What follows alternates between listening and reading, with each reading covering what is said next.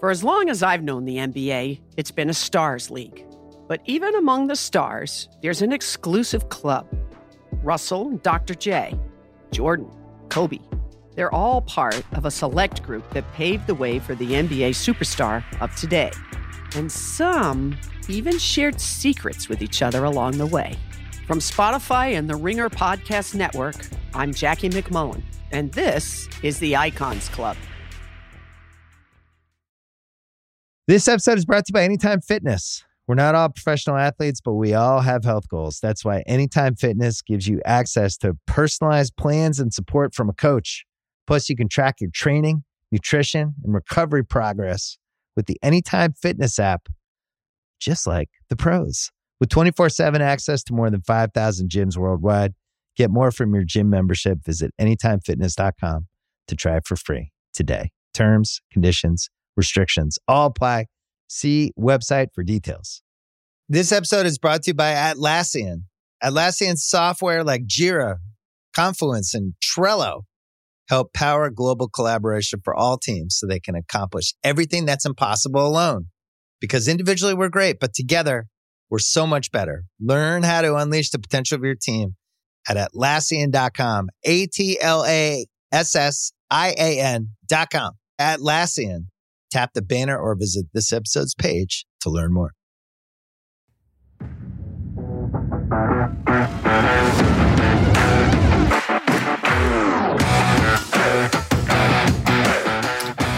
That right there, friends, is what you get when there's no one to interrupt the intro. That's the full intro music. You probably don't get that very often. You're usually hearing Mike jump in too long. 3 seconds. No, thank you. That's my best Mike impression. Ladies and gentlemen, it's a Jesse / Sports Boy / JG Mafia centered episode today. Your boy, Michael Giuseppe, otherwise known as Meat, otherwise known as The Mouth, otherwise known as Boston Mike, has something, or he has allergies. He has either allergies are really bad this year, and that's why I had them last episode, and he has them very bad today, or maybe there's something else going on. Fun fact, we talked about coming back from the Mint. It was great. Had a great time. We both felt fine the first few days. I noticed, what was it, like maybe Tuesday, Wednesday, started getting stuffed, coughing, nothing too bad though. And I thought that was it. I thought it was allergies because it came and went pretty quickly. As of Saturday, Mike started feeling the exact same thing. And then we started hearing all these reports of a lot of people at the Mint got sick and some have tested positive for COVID. We did not. We both took tests. We did not test positive. But that being said, Mike is at home. Maybe he calls us. Maybe we get a call in, a little pop in on the show today. But he is not feeling all too well. And a little sad news too. We may or may not be doing a YouTube this week. We're gonna see how things go. He has to leave to fly back home.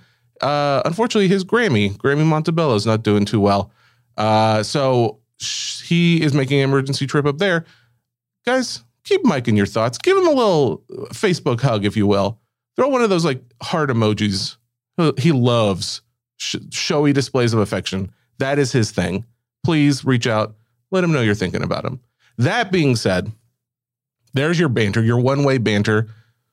But we do have a special guest with us today. So don't get too upset. It's not going to be just Jesse talking the whole time. In fact, why don't you introduce yourself, friend? Here he is. What's up, everybody? I'm JJ John Jastrzemski. Okay, I'm sorry. I'm sorry I had to do that. No, JJ John Jastrzemski can't even say it.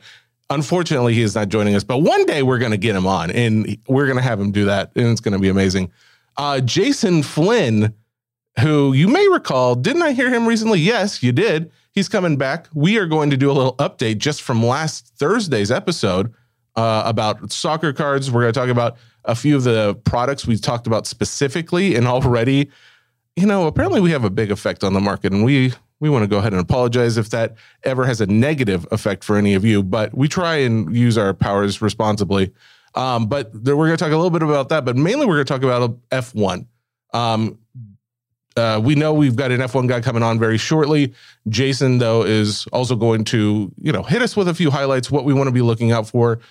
Maybe some sleeper guys who are up and coming, especially, if when me and Mike say we don't know much about soccer, that is true, but we want to take it down a notch even less than when we talk about F1. So we really want to have people knowledgeable to educate you guys as best we can. So that being said, he will be coming on here in the next few minutes. And maybe we get a little pop in from... What's up, everybody? I'm JJ. I didn't mean that. That was an accident. Okay. I hope he knows it's in good fun. Everybody reach out to JJ and let him know we're having fun. So a couple things before we bring on Jason. One, again, we want to reemphasize this coming Thursday. We have Ariel Helwani and Ronak. Did I butcher that? How close am I? You did pretty well. Pretty well? Okay, I'll take that. Ariel Helwani, who is the ringer, not even just the ringer's UFC guy. He's kind of the UFC guy as far as commentary, what's going on in the sport. He's going to give us some heads up as there's some UFC products that are coming out. And then, of course, for a little bit of nonsense and a little bit of fun, Dusty Slay. He is a comedian. He has on the show, there's a Netflix show called Stand Ups.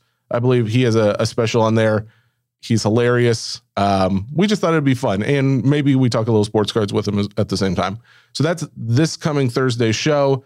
Mike said he will be back in time for that. We do have a little bit of a Starstock update, but there will be Thursday's episode is going to be pretty jam-packed because here's the situation. So if you guys aren't already familiar, Starstock, we used to have them as a sponsor at the beginning of the year. We basically, that relationship was mutually dissolved. And not to say there was any hard feelings, because at the time there weren't. But we both feel that the fact that we ever had a sponsor on here that is now not doing what we feel like could be best for the card community, we want to call them out for that and get some answers and figure out what's going on. Card Porn put out a post, I think yesterday or either Saturday or Sunday, saying that they had spoken with some guys over at Starstock, former and current employees. They actually reached out to us, Card Porn reached out to us to see if we had any additional details that we wanted to include in there, if we had heard anything else. Our issue was just vetting some of this stuff because we've had actually a couple people reach out to us from Starstock as like former employees, but they didn't want to name names or anything like that. So it's, of course, especially Mike, he will not, if someone's not willing to actually say who it is, and rightly so, we don't want to have them on here besmirching someone's good name if it is still good. We don't know, since we don't know them and they don't want to tell us who they are. So, but Card Porn says that they talked to somebody, they verified who they are, and they are former employees, and they're saying that they basically gotten rid of all of their staff except for one card guy now. That is not good if that's the case. You may recall we called Starstock, just a hotline. We got someone on the phone, talked to him for a minute. We ended up texting with them. There was a little back and forth of maybe the guy was going to come on the air. Never heard anything back after he said he was going to check. So the reason we called that number was because I told Mike I did not have the CEO Scott's phone number anymore. That may not have been 100% accurate. I do have his number. I didn't want to call that number because I don't want to be the gotcha journalism guys. And Mike agrees. We didn't want to do that either. But that being said, I felt like I want to reach out to him. I want to have a conversation with him, but I don't want it to be like, hey, you're on the radio. You talk to us right now and tell us everything that's going on. If there's, I just don't know if that was the best way to handle it. So that being said, reached out to Scott just yesterday or the day before to see if he wanted to talk about this, to see if he wanted to come on the air. He is going to come on Thursday's episode, 5-10 minutes, and give an update on his take of what's actually happening. So we've gotten reports. That's the problem, guys. We've gotten reports both sides of the story. Guys are saying yes, they're getting cards back. Other guys are now saying they still can't get anybody on the line over there. We we feel somewhat responsible since we did promote them for so long. And here's the thing, at the Mint, when Mike was up on stage with Darren Ravel and Jeff and whatnot, the question, they started talking about the vault, and I raised a question at the very end. I asked them, okay, well, if you guys are such fans of the vault and the idea of getting cards to and from people, buying and selling them like in an instant, like Starstuck that was their idea, the premise, why did they fail? Because I still think the premise was a great idea, and I think a lot of people do, and they agree. They all thought that Starstuck's idea was great. They think that the base kind of killed them and probably a few other operational issues. I tend to agree with that. I just don't know why they had to fail this hard. Like, and once they failed, like, do what's right for your customer, because they're not completely out of business, right? They're still doing like a big NFT thing, but handle your current customers first and then go after that. You know, that's the stance. And I'm sure I'm sugarcoating it a bit. Mike would be a little bit probably more passionate at this point than I would like to come across, just because, again, maybe we do hate them, but I would like to at least give them an opportunity to speak first. So they're going to come on the show on Thursday. Action-packed episode. Really looking forward to that.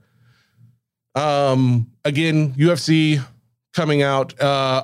One other thing before Jason's about to come on. There is a new release this Wednesday, April 6th. 2022 Panini Prism WWE. I feel comfortable. Usually I let Mike do the releases or at least talk them up, but I feel comfortable knowing that he's probably not going to have a whole lot of detail. This is the debut of the Prism brand with WWE. Really, really cool. I think it's cool. And I think the market is probably already pricing this as like a big deal, because single box is going for $950. Little high, but $950. Maybe this is like another one of those, you know, when F1 came out, granted that was the first product of its altogether, so it's probably not going to be quite that big by any means, but the first Prism product could be pretty big. So if you can get your hands on it, maybe this is one of those that's more of a break, or possibly I would take a chance at like just holding one of these as an investment.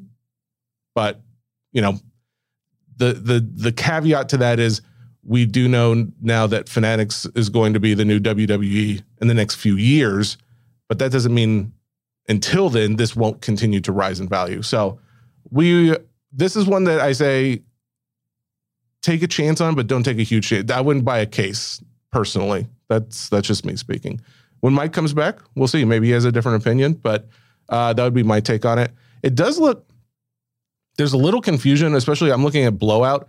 There's one spot that says the box break has one autograph, but then there's another that says look for 2 autographs. So not 100% sure which one it is, but you're definitely, it sounds like going to get at least 1 autograph. So there you go. That's a positive. Let me see. I've got a message. Jason's in the waiting room. Okay, cool. So guys, let's go ahead and bring Jason on back to the show.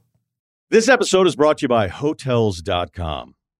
I was traveling internationally last year. I was in Mallorca. I didn't know the island well. I said, let me head to the north, head towards the water. Let me go on Hotels.com and see what they have available. Something preferably on the beach, maybe even a gym. Not only did I get those things, there was a kids session with exercise, gymnastics in the water, pony rides, a train.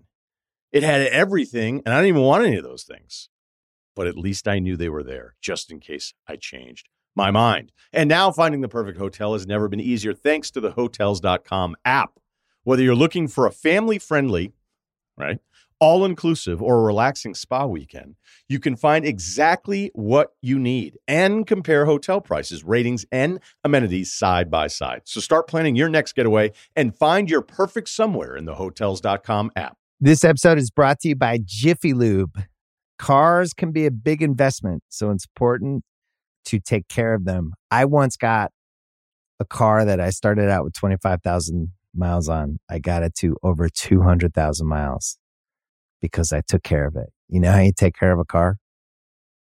You take care of the maintenance, the oil, the brakes, all that stuff. And if you don't, you can have a car just completely fall apart. When your car needs maintenance, head to Jiffy Lube. They provide automotive excellence at speed.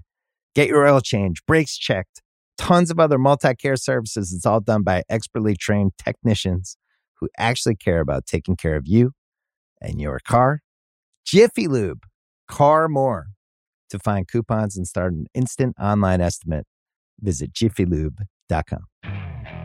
Okay, picture this. It's Friday afternoon when a thought hits you. I can spend another weekend doing the same old whatever, or I can hop into my all-new Hyundai Santa Fe and hit the road. With available H-Track all-wheel drive and 3-row seating, my whole family can head deep into the wild. Conquer the weekend in the all-new Hyundai Santa Fe. Visit HyundaiUSA.com or call 562-314-4603 for more details. Hyundai, there's joy in every journey. Hey, Jesse.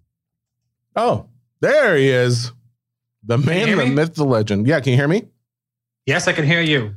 You know, you put on such an entertaining show that we don't think once in a week's span is enough. We need you on 2 times, buddy. That's how much we enjoyed the content. How are you? I appreciate that. I'm good. I mean, not much has changed for me since I was on 4 days ago.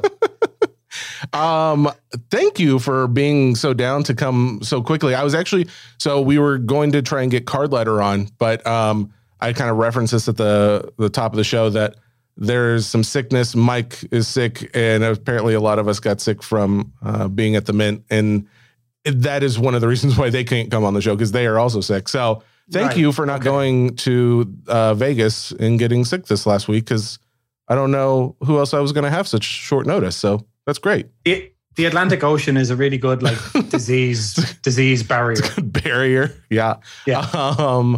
Well, I will say that we've gotten a ton of really positive reviews from last episode. Thank you as always. I'm curious, before we jump into this, because before we go into the F1 story that you're going to give a few details on where to focus, what is your take after coming on the show? Do you get many more subscribers? Is there a jump in your listener base, would you say? Yeah, definitely. No, each time I've come on the show, your community has reacted so positively to it, and we always get people messaging. We have people now that I know listen to both shows. So I got a message from somebody recently who said, I listened to Sports Card Nonsense, I listened to Soccer Cards United, but my favorite is when Jason goes on Sports Card Nonsense and talks to Mike and Jesse, and that dynamic, because it's like a crossover event. Yeah. So we always get a lot of positive feedback. And in fact, last time I was here, I advertised a break that I was doing. Oh yeah. And your people took 8 of the 11 available spots. Oh really? That's awesome. I bet give it enough time, they probably would have taken all of them. So kind of to that point, the influence that you coming on the show and us talking about it has.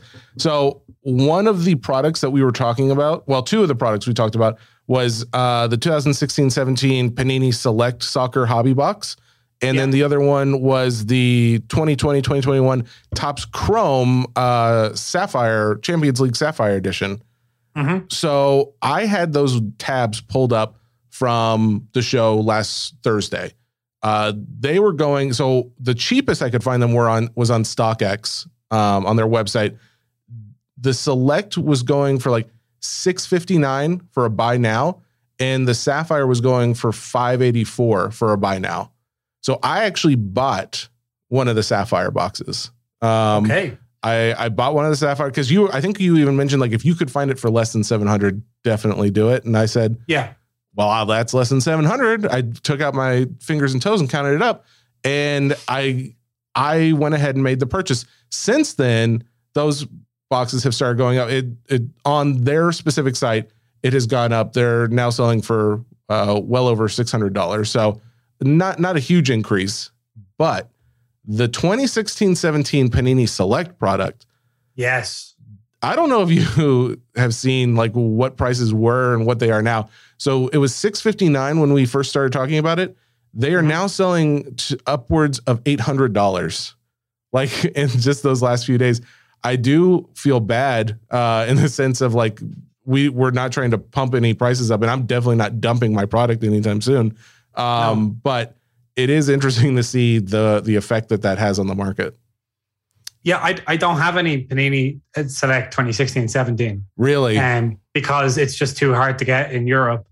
And after I came on the show and I had kind of like spent so much time talking about it that I was sitting there afterwards going, maybe I'll just buy some boxes at like, maybe $750. And now they're up over 800. So that's great. I think that's right. Yeah. And I'm happy to hear it. So I wasn't trying to pump those products, but I'm glad that I don't think people you have responded positively.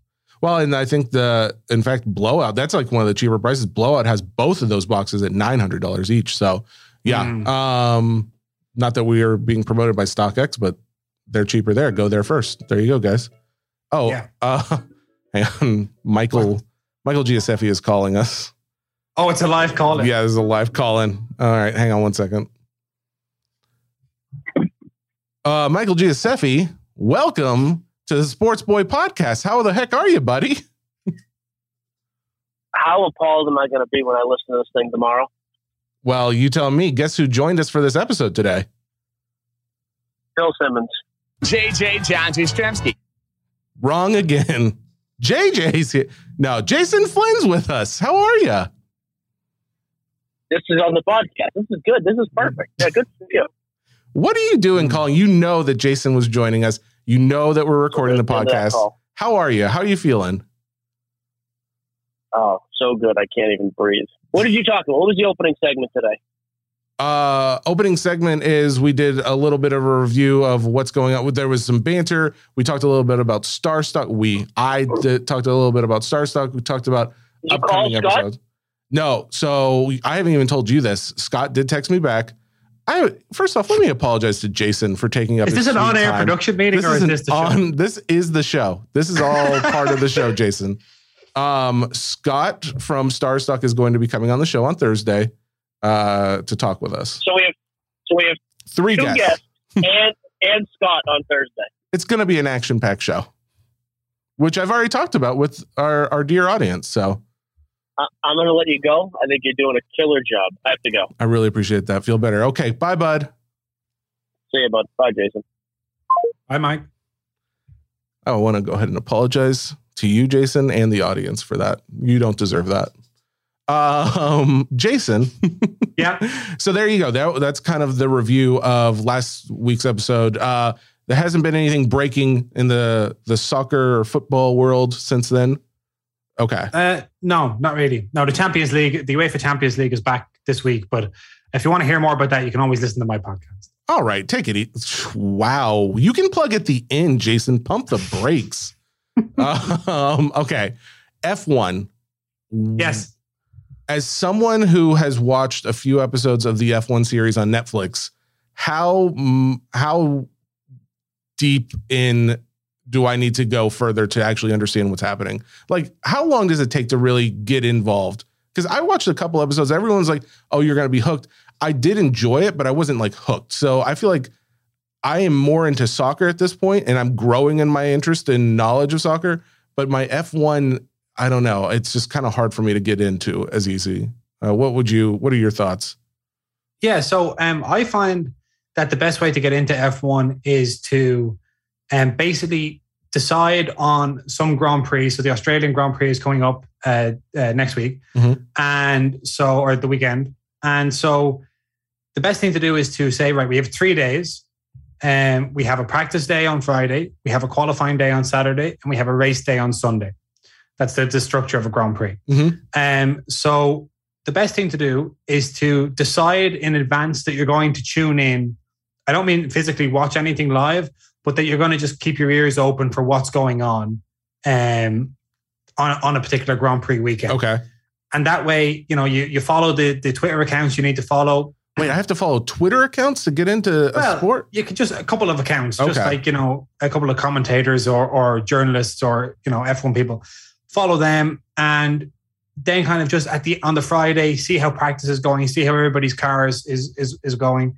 And then on the Saturday, just kind of tune in. And then on the race day, I mean, the race might only it's only a couple of hours. It's a lot of build-up. There's a lot of fluff around it, which a lot of people that aren't, like a lot of casual fans like me, a lot of it's very technical, and you kind of spend a lot of time going like, I wonder if they're going to show any celebrities that came to the race, because I don't know about this car stuff.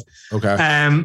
But if you decide to tune into one full arc of a race weekend, excuse me, then you have an idea of the structure. And once you have an idea of the structure, it becomes easier and easier to pay attention to, because less of it is noise and more of it is, oh, it's a Friday, they're doing, they're practicing. Oh, it's a Saturday, they're doing qualifying. I wonder who's in pole position. I wonder who's on pole 2, which you'll hear people call it P2, P3. Gotcha. And that kind of thing. So just pick one weekend and say, no, if I don't like it, doesn't matter, but I'm going to pay attention and see what happens. And chances are some really dramatic stuff will happen. Okay. And you'll latch on to one storyline. That's what I'm trying to figure out. Is there nail biting action going on in this? Like where, because I guess my thought in a race is I just go back to NASCAR and it's just like circles. And I know this is better than that. Like at least when I was watching a few episodes of that F1 series, it did pique my interest as far as the racing went. But there were some times where it's just like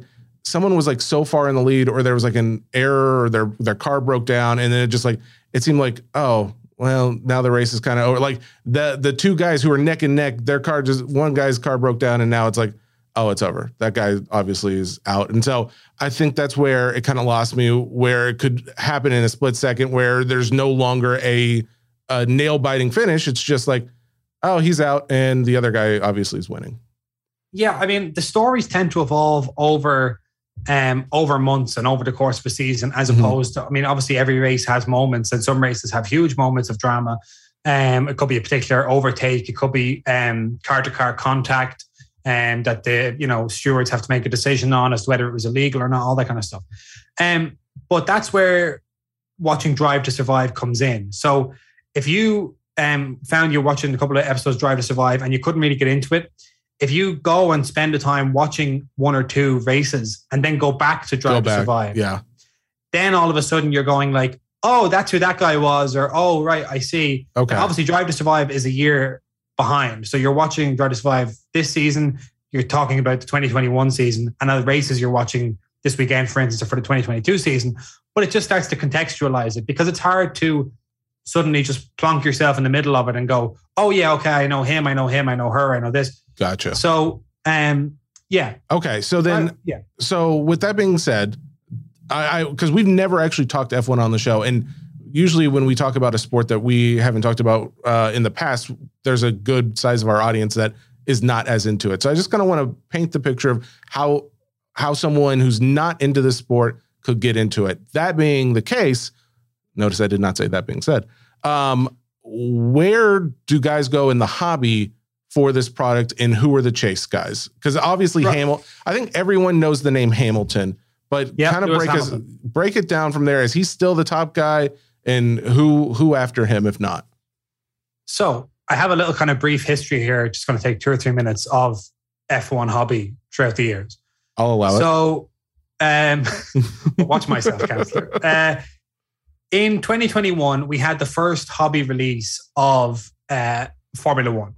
So by Topps. So this is Topps Formula One, and that was 2020 Chrome. So again, it's a few months delayed from the end of the previous season. So 2020 Chrome Formula One was the first Topps hobby product. And then we also had F1 Sapphire for 2020, and we had Dynasty. Now, Dynasty had patch autos, all that stuff, one card per box, very, very ultra premium relics and all that stuff. And race-worn material. So you had 2020 Chrome, you had 2020 Sapphire, and your 2020 Dynasty. They very quickly became kind of unicorn boxes. Like they are. Yeah. Well, and that was partially because they didn't overpopulate the market too with all this, right? Oh, it was a super low print run. Okay. Compared to any other sport, because they were easing their way into it. Formula One are particularly conservative, not just for cards, but across the board. They're particularly conservative with their intellectual property. They don't want you to just go and make a mockery of it by having loads of cards that don't sell. Yeah. And also Formula One racing is a collector's sport already. Almost every F1 fan that I know has a cap that they wear of their team, or has like a lanyard that they got at a race, or has some little, die-cast model of a car or something. Like it's already a fan base built for Okay. collectability. Mhm. So it's because races and race teams generate an awful lot of stuff. You know, Mhm. there's an awful lot of paraphernalia related to it. Okay. So that all of a sudden, when they had these autos and they had these cards, a lot of F1 collectors who weren't necessarily into the hobby before went like, oh, now there's these, and they have pictures and signatures of my favorite Yeah. drivers. Bam. So the market just couldn't handle the supply, couldn't handle the demand, and prices shot up and have kept going up since then. Now, So yeah, correct me if I'm wrong. Those cases are going for, isn't it like $50-something thousand for the 2020 Topps Yeah. Chrome? That's Yeah. absolutely insane. So this kind of raises a question before you go on any much further. Is it only like 11 different? There's 10 teams and then there's F2. Is that like kind of how they break up the series? yeah. So one of the reasons why this sport is so popular now in the hobby, and one, for instance, why breakers really like it, is because it's very simple. Mm-hmm. There are 10 teams and there's a Formula 2 spot. So Formula 2, just for people that don't know, is the next division of racing down. It's technically a different sport, Mm-hmm. but a lot of drivers graduate from F2 to F1. It's the last step before you become an F1 driver. Are those like a rookie or prospects? Is that how that's viewed in that product? Like if you pull one of those and they suddenly do well? It's kind of a pre-rookie. I can talk about that a little bit when I talk about this year's products. It's a bit of a controversial thing right now, but so you have your 10 drivers, and each driver, you have your 10 teams, and each team has 2 drivers. Mm-hmm. So from time to time, one driver will be sick or injured, and they'll call in a backup driver, or they'll promote an F2 driver into F1 for the weekend or whatever. That happens, and we have Topps Now cards that cover that kind of thing. But so you had 2020. Now there had been F1 cards in kind of fits and starts before. In 1992, there's a set called 1992 Grid, which features the Michael Schumacher rookie card. Now Michael Schumacher is kind of considered by many as the greatest racing driver of all time. Him and Lewis Hamilton have the same number of world championships, 7, most of anybody. And but is Schumacher still in, or is he retared? No, he's retired. Yeah, and actually at the moment, he suffered a bit of an accident, but his son drives in F1 now, Mick Schumacher. Oh, okay. So the 1992 Grid is an important one just historically. And then 2006, Futera, who people may know of, make kind of soccer cards and stuff. Futera had this collection called Grand Prix, very limited print run in Asia and in Australia. And the Lewis Hamilton card, which is kind of his rookie, I guess, from 2006 Futera Grand Prix in a PSA 9, recently sold for $300,000. So that is the record for an F1 card right now. Yeah. I believe that record's probably going to be broken before too long, but yeah, that's crazy. Yeah. And that was only PSA 9. So in theory, if there's a PSA 10 of that out there, who knows? Sure. There was only very few of those made. And at the time, obviously the hobby was not anywhere near F1. So a lot of those would have just been opened and thrown in, drawers or down the back of couches and all that stuff. Wow. So then you kind of skip ahead then to 2020 to Topps Chrome Formula 1. And it's almost like it's everybody's rookie card, even though there are a couple of rookies. So there are a couple of drivers that have an RC logo, and then there's loads of drivers who don't have an RC logo, but for whom it is considered the rookie card, like the likes of Charles Leclerc, who drives for Ferrari. So then this year, they released 2021, so for last season, and they introduced more products. So you still have your Topps Chrome. We presume we're going to get Sapphire. We haven't announced it yet. Okay. And then you have Chrome Light, which features exclusive parallels but no autograph chance.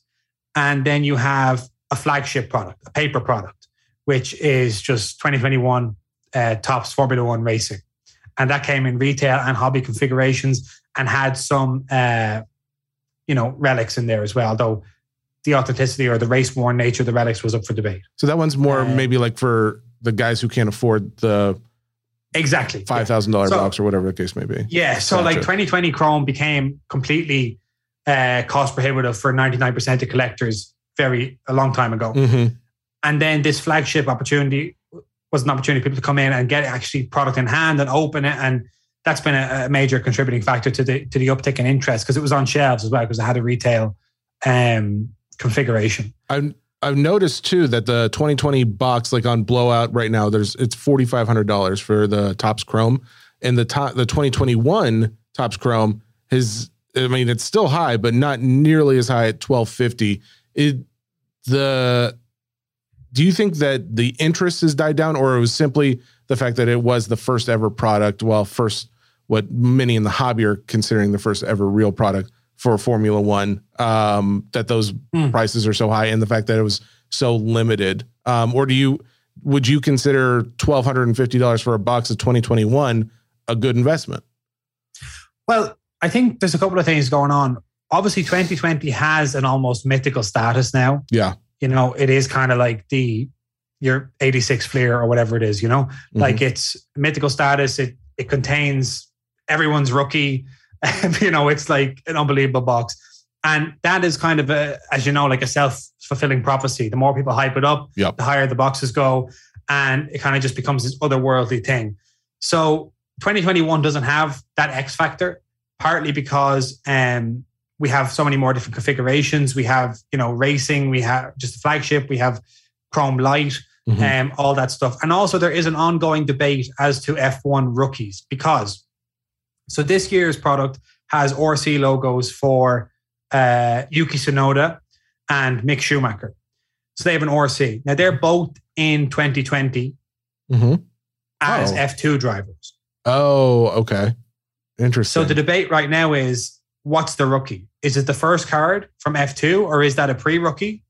Or are we saying that when somebody enters F1, their first year in F1 is an RC, and even if they've been in F1 product before, it doesn't matter unless they're an F1 RC. So that's kind of something that's going to be decided. And if, for instance, the market was to come down heavily on the 2021 side of that debate, and let's say Mick Schumacher or Yuki Tsunoda have a great season, or even have one great race, then 2021 will start to balance out. But it's so hard when you think of it, like 2020 is always going to be worth multiples of 2021 because it is the first set. It's historic. Yeah, exactly. So I guess that kind of gets me, that has been a thing with Topps and baseball product. I think, was it like Wander Franco and his rookie card, like the RC being on there? Like, is that actually his RC, or is there another card that's considered their rookie card? Do you know what the general take in the hobby is right now, as far as like,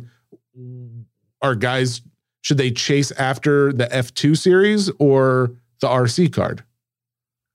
Well, I mean, let's move to just a different example, because it's the same problem, but it's a slightly different example. So there is a driver who drives for Alfa Romeo this season called Guan Yu Zhao. And Zhao is the first ever Chinese Formula One driver. Oh, okay. So he was kind of considered by a lot of people to be someone that was in and around F1 because of the desire within F1 and within F1 teams to secure Chinese expansion and Chinese funding. And so it's very important to have a Chinese poster boy in the sport, and was kind of underestimated by a lot of people. And he's been in F2 for a number of years. And then this year he gets promoted to F1. Actually, he was promoted and advertised as being the new Alfa Romeo F1 driver in China.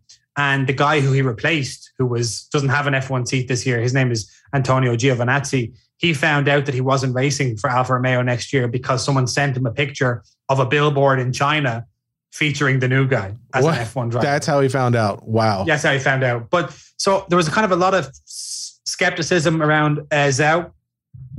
He's come in. So when we have Topps Chrome Formula One 2022, which will be out, I presume, in 2023, he'll have an RC logo in an Alfa Romeo uniform. But he'll have 2 years of F2 cards under his belt. And his one-of-one portrait card, so like his one-of-one, like his main card from 2020, just went for $70,000. Wow. So if you base it on that, I don't think that one-of-one is going to be worth less than his one-of-one RC. The RC, I agree. It'll be a third-year card. It'll be an F1 RC, but it'll be a third-year card. So that's kind of probably the most instructive example. As I imagine, it'll come down to if you have the one-of-one or the one-of-5 or the one-of-10 of the first card. Yep.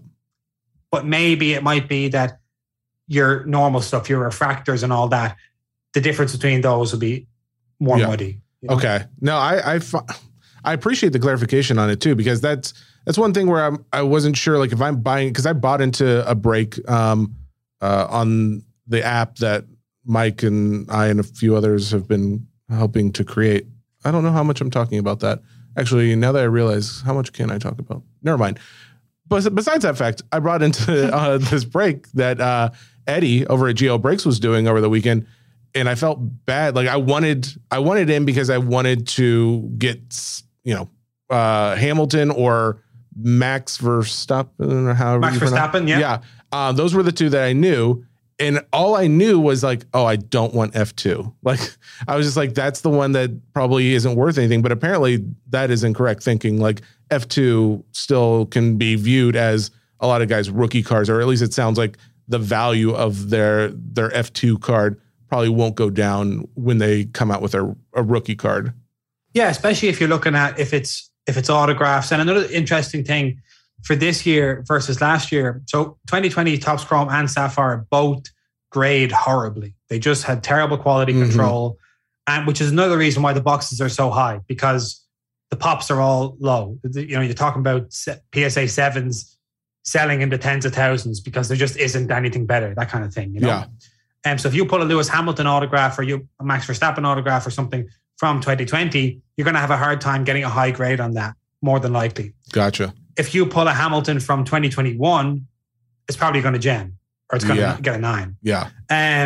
So that means that 2021 has that, because now it's not just, do you want this card or this card? It's, do you want this card raw, or do you want this card in a 7, or do you want this card? It's a year later, but it's a 10. But you're going to get a 10. Yeah. Okay. Yeah. That makes a lot of sense.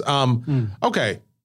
This has all been super valuable information, but give me the breakdown. Who am I chasing? Is it still Hamilton and Max top 2? And even if it is, who else am I chasing? Like, who's an underdog, or who's a up and comer, whatever you want to call it, that we think could do well this year or next year?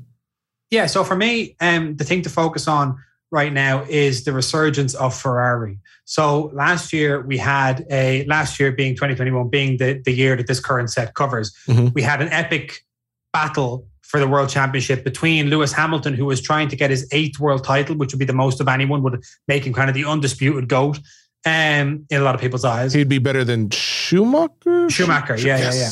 I remember. So that was against Verstappen, who is the young up-and-comer. He's a pugnacious guy. He's got huge support. He's from Holland, and he's driving for Red Bull, and he's very aggressive, and people kind of either love him or hate him. Yeah. And so that was an epic battle. Came all the way down to the last race. There was a huge controversy in the last race. That's all covered in Drive to Survive for last year.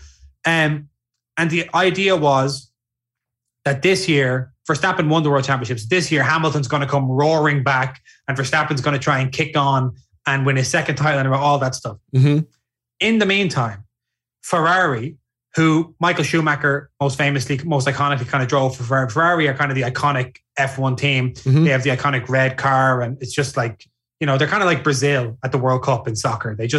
Everyone knows them. Yes. Everyone, even if you don't support them, you have like a kind of an affection for them. Okay. And so Ferrari had a pretty bad season last season, because what they decided was every year the regulations change for the car. So the car is always slightly different. You just build a new car every year. And so Ferrari said, forget about 2021. We don't care. We're going to sacrifice that. Guys, if you get a podium, if you finish first, second, or third, if you get some points on the board, we're super happy with you. Don't worry about it. We're focusing on 2022. So we've had a situation now where in the opening 2 races of the year, you had the first race, Ferrari finished 1st and 2nd. And you had the second race where I think they finished 2nd and 3rd. Oh, wow. And those 2 drivers are Charles Leclerc and Carlos Sainz. Okay. So Charles Leclerc is from Monaco, and Carlos Sainz is Spanish. And those guys are people I'd focus on this year. So Charles Leclerc, his values are going to be much higher at the end of the season than they were at the start. He has a very good chance at winning the world title. Wow. Ferrari at least have a very good chance at winning what they call the Constructors' Championship, which is like a driver wins the Drivers' Championship and a team wins the Constructors' Championship. So Ferrari drivers, Charles Leclerc from 2020 is obviously in a Ferrari uniform. And Carlos Sainz's rookie card is from McLaren. He used to drive for McLaren. Oh, okay. So Sainz and Leclerc are two guys that I see having a really good season that aren't called Max Verstappen or Lewis Hamilton. Okay. Now so they're someone to watch out for. So you think they are going to perform the best? Is there anybody who has like a lot of like a hype train building behind them besides them? George Russell. George Russell is a young English driver who drove for Williams. So Williams is a British Formula One team, and he's in a Williams uniform in 2020, which is his RC, and then 2021. And he just then, this year, he's not driving for Williams, he's driving for Mercedes. Oh, okay. So he's Lewis Hamilton's new teammate. Oh, wow. So the talk was always, okay, who's going to get the seat next to Hamilton when Valtteri Bottas, who was driving with Hamilton previously, Valtteri Bottas is leaving Mercedes. Who's going to fill the seat? Who's going to be Lewis Hamilton's teammate? Yep. Because again, the narrative coming into this season was it's going to be Red Bull versus Ferrari again. Gotcha. It's going to be Red Bull versus Mercedes again, which Ferrari kind of broke up. So Russell is a young English driver. As you know, the UK is a growing hobby market, and there's a lot of hype around him. And now he's in a Mercedes car, so there's a huge expectation there for him. So I would say Russell and Charles Leclerc are the two that I see having a good season, assuming Mercedes can get the car back in contention. Okay, so just to clarify, before when we said there are 10 teams, there's 2 drivers per team, right? Is that the... Yep. So essentially in every race, there's 20 different drivers. Is that right? That's right. Yeah. Okay. I have a question. Is F1 considered more of like a rich man sport? Like is it because we obviously see what they've done to prices in the hobby card as far as cards go. Yeah. I just want to know, like, what's the expectation for growth in this sport? Because I think it's really cool. I think it's a lot of fun, but it does seem that every time I've watched any F1, it's like, everyone's got a martini and a monocle and a top hat on, like it just seems like this isn't Joe Schmo's sport. And I just wanted to, if I'm going to really invest in something, I want to hope that there's going to be a lot more growth. And if it's only for like, the wealthiest of the wealthy, I don't know how much interest can really be gained over a long period of time. Well, this is the conversation that they've been having in F1 for the last 10 years, And it is a rich man's sport. It is the domain of the fabulously wealthy. They race in Bahrain, in Saudi Arabia, in Miami, in Monaco, in Spain. It's all very glamorous. I mean, they just announced that next season they're racing in Vegas. So they're going to have a Las Vegas GP. It's going to be the third GP Grand Prix in the USA. And like they're literally going to use the Vegas Strip is going to be the straight on the track. Oh, wow. That'd be an interesting race to watch for sure. It's going to be amazing if they can pull it off. So that's the thing. They're looking at that and they're going like, people see us as like, we're just living in this cloistered world in an ivory tower of super high precision engineering. And, it's champagne and it's this and it's that. That's where Drive to Survive came in. Yeah. Drive to Survive has been widely lauded as the most successful piece of content marketing ever. Really? Because it's taken what seemed like a completely opaque, incomprehensible, you have to have millions of dollars even to get a seat at the table, sport. And all of a sudden you can sit at home on your couch. You don't have to understand the sport. Yeah. And you can look at the drivers and go, oh yeah, there's Danny Rick or there's Lando or there's Lewis, and they're just normal guys. Sure. Right? Yeah, absolutely. I agree with that. I did. That is the only time I've ever felt like, oh, I think I could. Like I said, it didn't completely grab me, but it's not like one of those things where I wouldn't go back. If I had more time in my day, I would go back and watch it. It's one of those where, I thought it was really cool, but I also realized, I'm watching the first season. There's like 3 or 4 seasons of it. It's like, I don't know if I have the time to dedicate to it, but I agree with you. It did definitely open me up to it. Because it just makes it a human drama. And that's what was missing from Formula One, I feel, was it just became like, it's kind of this traveling circus for the super rich and it's pay to play and you can buy a seat. If you don't have to be a particularly good driver, you can, if your dad will fund the team, you can have a seat and all that. And that's very much as it has been. But now Formula One, I will say this. Formula One are super hyper aware of that problem, of that perception. Are they? issue. Okay. And that's why they're trying to expand the sport and get it in front of people as much as possible. You know, That's whether cool. it be we've had Formula E, which is it's like E stands for electric. It's electric cars. It's electric supercars racing. Oh, okay.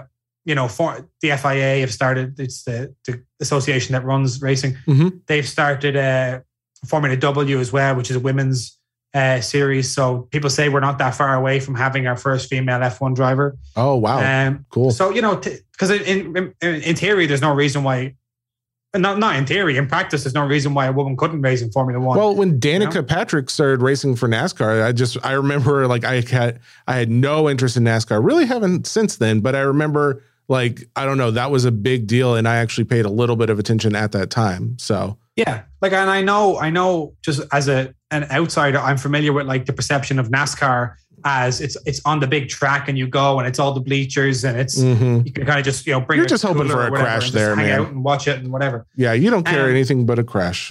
That's I Exactly. apologize. I don't mean to offend crashes anybody. and you go oh hey, Yeah.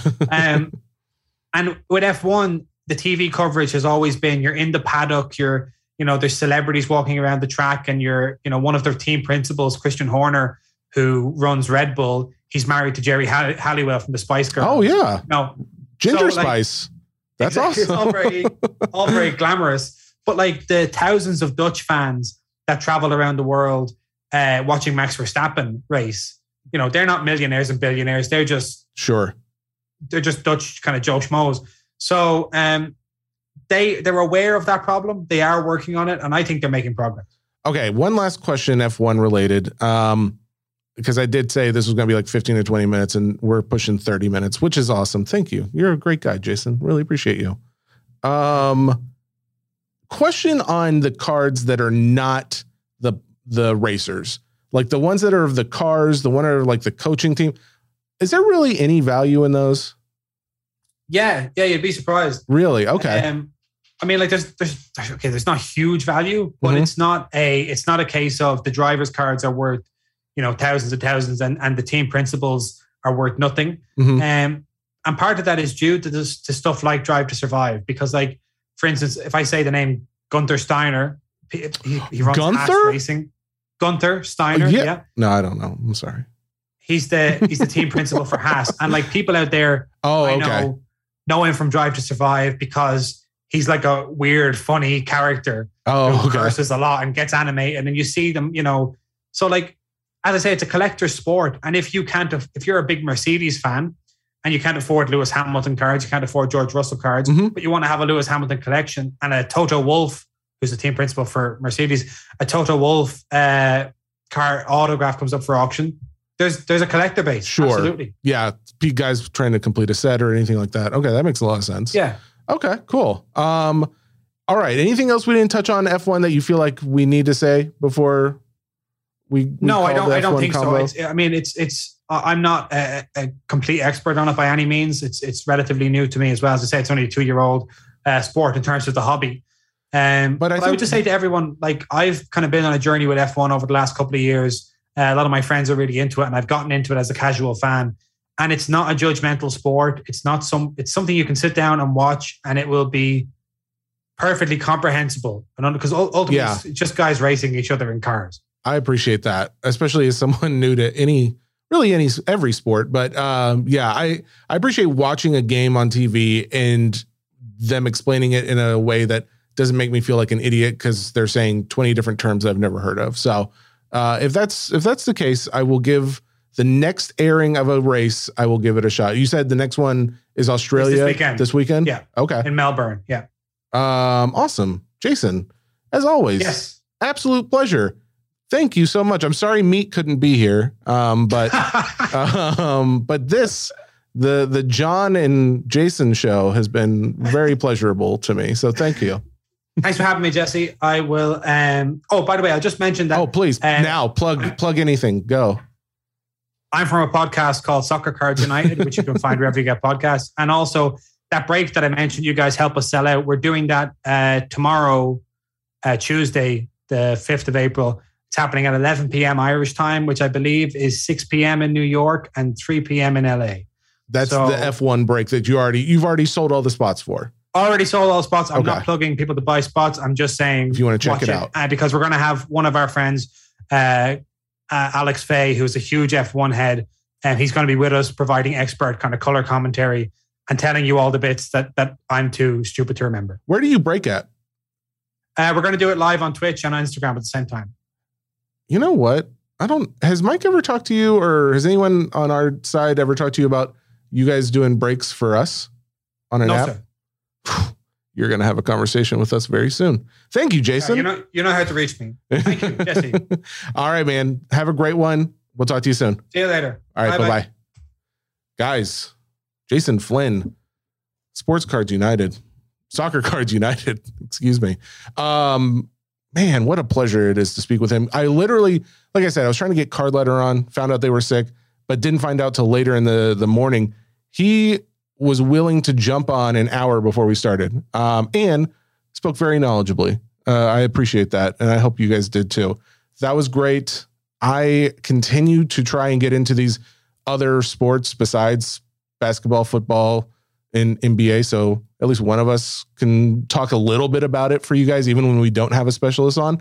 So I'm going to continue to do that, as well as the soccer and WWE, maybe? I don't know. I think my main focus right now is F1 and soccer for the most part. But there you go. Hope that was educational.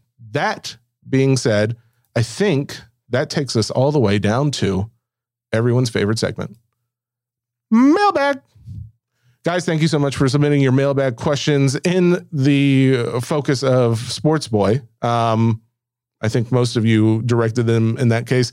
If there are questions that are really Mike focused, I apologize. I'm going to be skipping over those, but I'll try and give you a shout out either way. How about that? Is that a good deal? Thanks. I assume you all said yes in your cars or wherever you're listening to this. All right. First question from the Facebook. Hang on. You know what? Give me a second. I got to clear my throat. As Mike always says, people love dead air. So thank you for allowing me to do that. Got a little water. All right. Back at it. From the Facebook. Ruben Mitchell wants to know, do you think what Logan Paul is doing with cards around his neck is good or bad for the hobby? Some people are annoyed with him and some people love it. Thought? There's always going to be annoyed people by almost everything being done, but specifically that, especially anyone in the limelight almost trying to show off, get attention. But do I think that it's going to have a positive effect for maybe new people, especially because how big is his audience? Millions of subscribers across social media.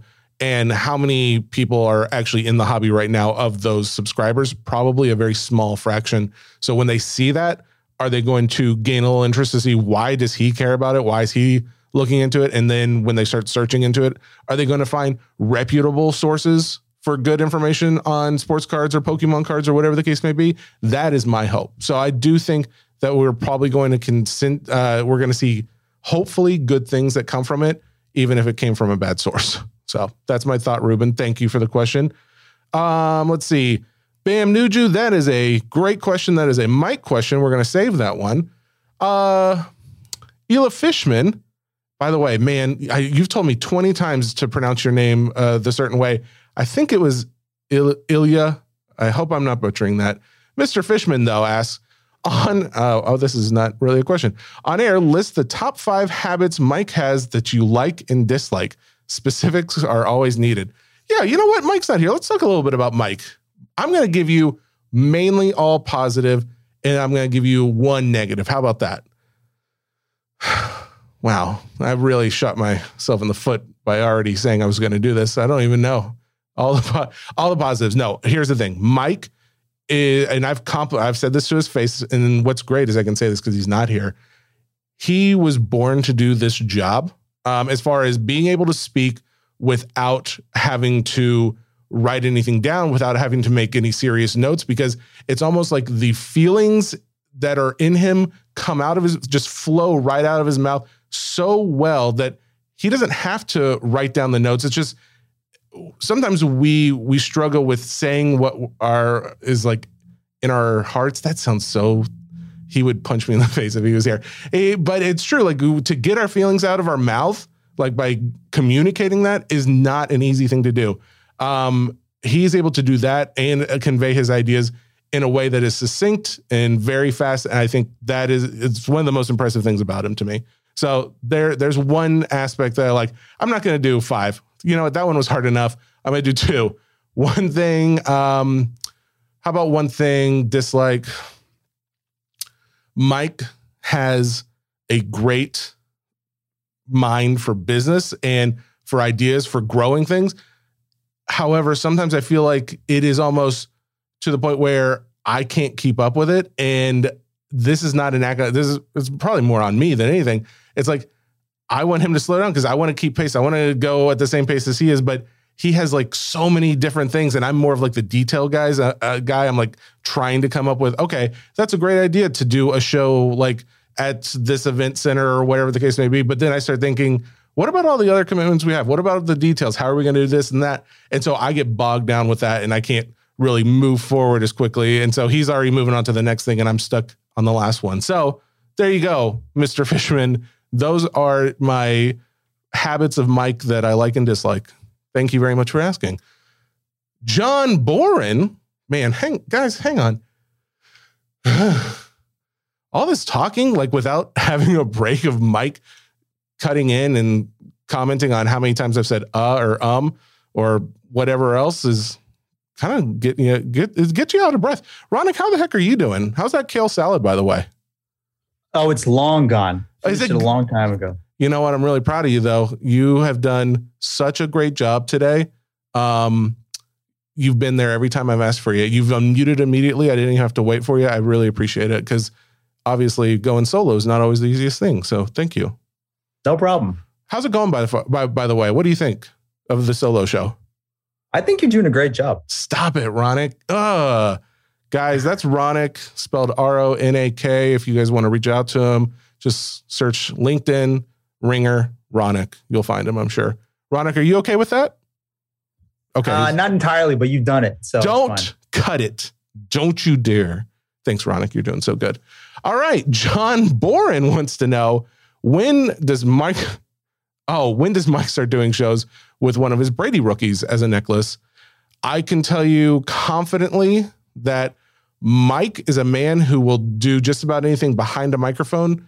In front of a camera, he does not like to make a show. So that would almost never happen. But you know what? Never say never. Maybe we can get him to do it at the National. How about that? Mike, I've just committed you. You have to say yes. There you go. Tony Kidd wants to know, moving forward from the Mint show, do you think they will add national style booths for lower price cards and sellers to the show? Or will they keep it more high end and more B2B? So they are not directly competing with the Nationals. That's a solid question, Tony. Who knows what they will actually do, but in my humble opinion, I already know there's going to be another show. I may or may not know where it's going to be. I've been told that information has not been released yet, so not to say anything. That being the case, I hope they continue to do it very similar to how they did this year. I just hope that it is, I hope that all sellers are aware of how that's going to be, because if they are going to bring on more sellers, it's like we've talked about before, it's not necessarily a huge selling market. It was really more of a business to business feel, but that was still a lot of fun. Like, I think non-sellers and buyers can still, like, if you're a card enthusiast, I think you can still have a lot of fun at a show like that, especially because everyone was doing giveaways and stuff like that. So check it out on the next Mint show. Michael Jesse, who's your favorite Marvel character?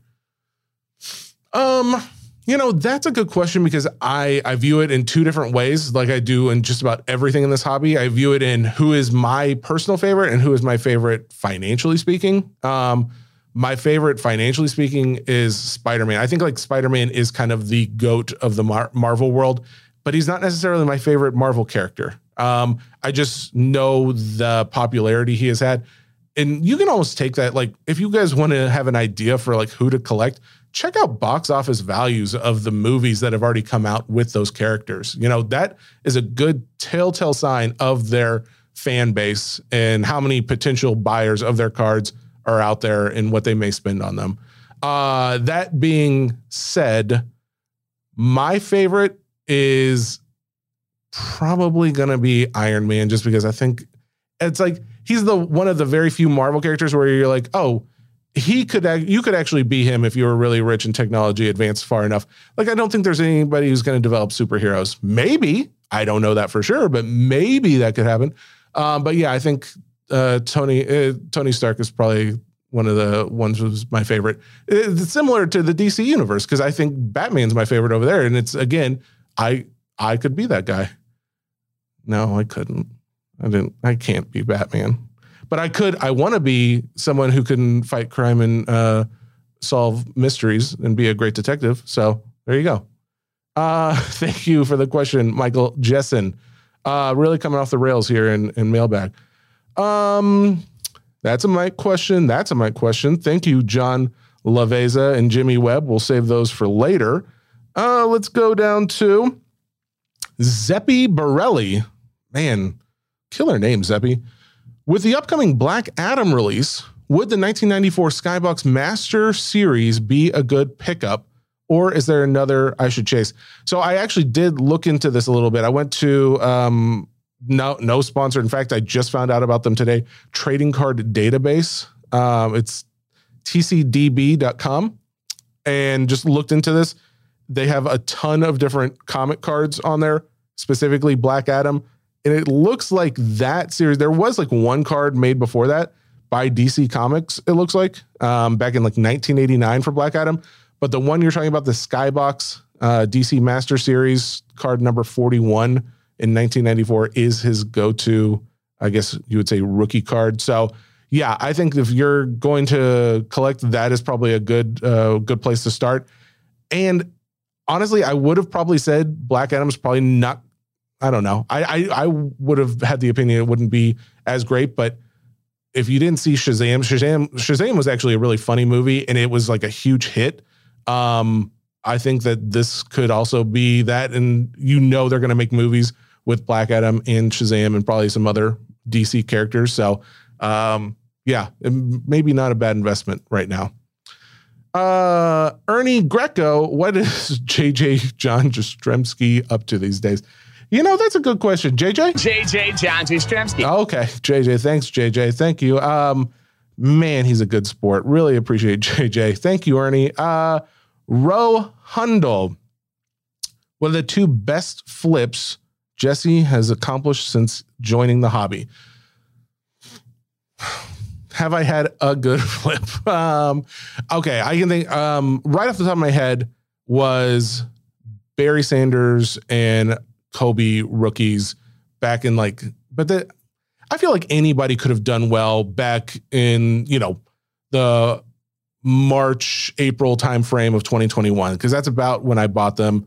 And I bought them right before the market. I think actually I probably bought them in February, maybe January, and then sold them. I did not sell them at the height, but I sold them for about double what I purchased them for. So I think one was like 250 or something, and I made another maybe $500 on the Kobe. I can't remember the grading, but it wasn't like the top grading, of course. That being the case, I'm also finding myself, it's really hard for me to get rid of cards. Being new to the hobby and wanting to collect, I feel like I'm really just kind of building that base collection up sometimes. Like I've gotten some pretty cool cards and some nice ones, and sometimes I'm like, well, obviously maybe I should just go ahead and start getting rid of them. But at the same time, I feel like I don't have a big enough card collection yet. And I don't want to start selling cards and then feel like I'm almost starting over with my collection. So yeah, I haven't done a whole ton of flipping at this time. But if I did, I'll tell you, I'd probably go to PC Sports Cards to probably consign that puppy. Plug. There you go. You're welcome. Let's see. Marshall McKeever. Are there any celebrity autographs not in circulation that you wish were? The big thing with celebrity autographs, So one, it's finding the rookie of the celebrity autograph, right? Like you have to find, especially when we're talking about cards. And sometimes it's not just that, it's finding them if they played a certain character. Like I don't care about if there's a Jason Alexander card, but I want like an official George Costanza card signed by Jason Alexander. Like I think that would be really cool. And I don't know if there's really any official Seinfeld cards that are out there, at least that I'm aware of, in a wider circulation. So things like that, like where it's an actual character, that is something I'd be more interested in. Like having Marty McFly, Michael J. Fox sign a Marty McFly card, or Christopher Lloyd signing a Doc Brown card. Like those, that would be really, really cool to me. Though I'm not sure what kind of circulation, if any, those are in right now. Man, I cannot believe we've gone over an hour here. For everyone who enjoyed it, thank you. For everyone who didn't, I apologize. How about I'll do like one more question, and I apologize because you guys threw a ton at me and I really appreciate the support. I like this question. Eric Wiesenforth, also killer name, sports boy, who would win in a fist fight, Vegas Dave or Mike Gio? Here is a fun fact about Mike Gio. Mike Gio is a very intimidating Boston man. Could he defend himself? I absolutely know he could. He wouldn't do it. He wouldn't get himself into a fist fight. He is a very peaceable person at the same time. Passionate, but peaceable and pleasant and pretty. All right. That's the end of the show. I can't do it anymore. Guys, thank you so much for listening to this hodgepodge of an episode. I think it went pretty well. I think Ronick would say it went well, whether it did or not. So I'm not 100% if I can trust him, but I still enjoy him very much, even though he loves kale. Mike, we're thinking about you. Hope everything goes okay back home in Boston, and we will look forward to seeing you on Thursday's show. Don't forget, Thursday's show is going to be a banger of an episode. Absolute 100. That is no cap. I'm using all the hip lingo. So just as a reminder, Ariel Helwani, our UFC guys coming on, Dusty Slay, the comedian, and Scott from Starstock will be joining us. Action-packed episode on Thursday. Tune in for that. Thank you so much for tuning in. This show is powered by Spotify, brought to you by The Ringer. I think I got that right. Wherever you're listening, whatever you're doing, like this episode, subscribe to however you got this episode. Continue to watch. We'll see you on the next one. Goodbye.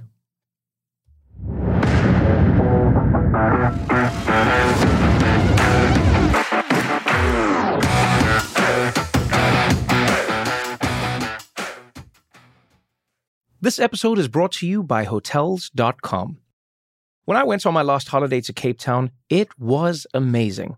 My friends were there, the weather was phenomenal, and most importantly, the food was fantastic. But one thing I struggled with was finding the right places to stay.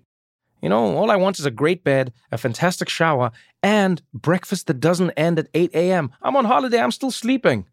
I also like ease, and the Hotels.com app easily helps me to find a perfect hotel for every trip.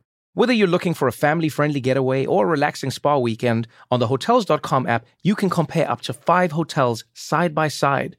Now, why would you want to do that? So you can see prices, amenities, and star ratings. And best of all, you don't have to switch back and forth between options. See? Ease. So, start planning your next getaway and find your perfect somewhere in the Hotels.com app today.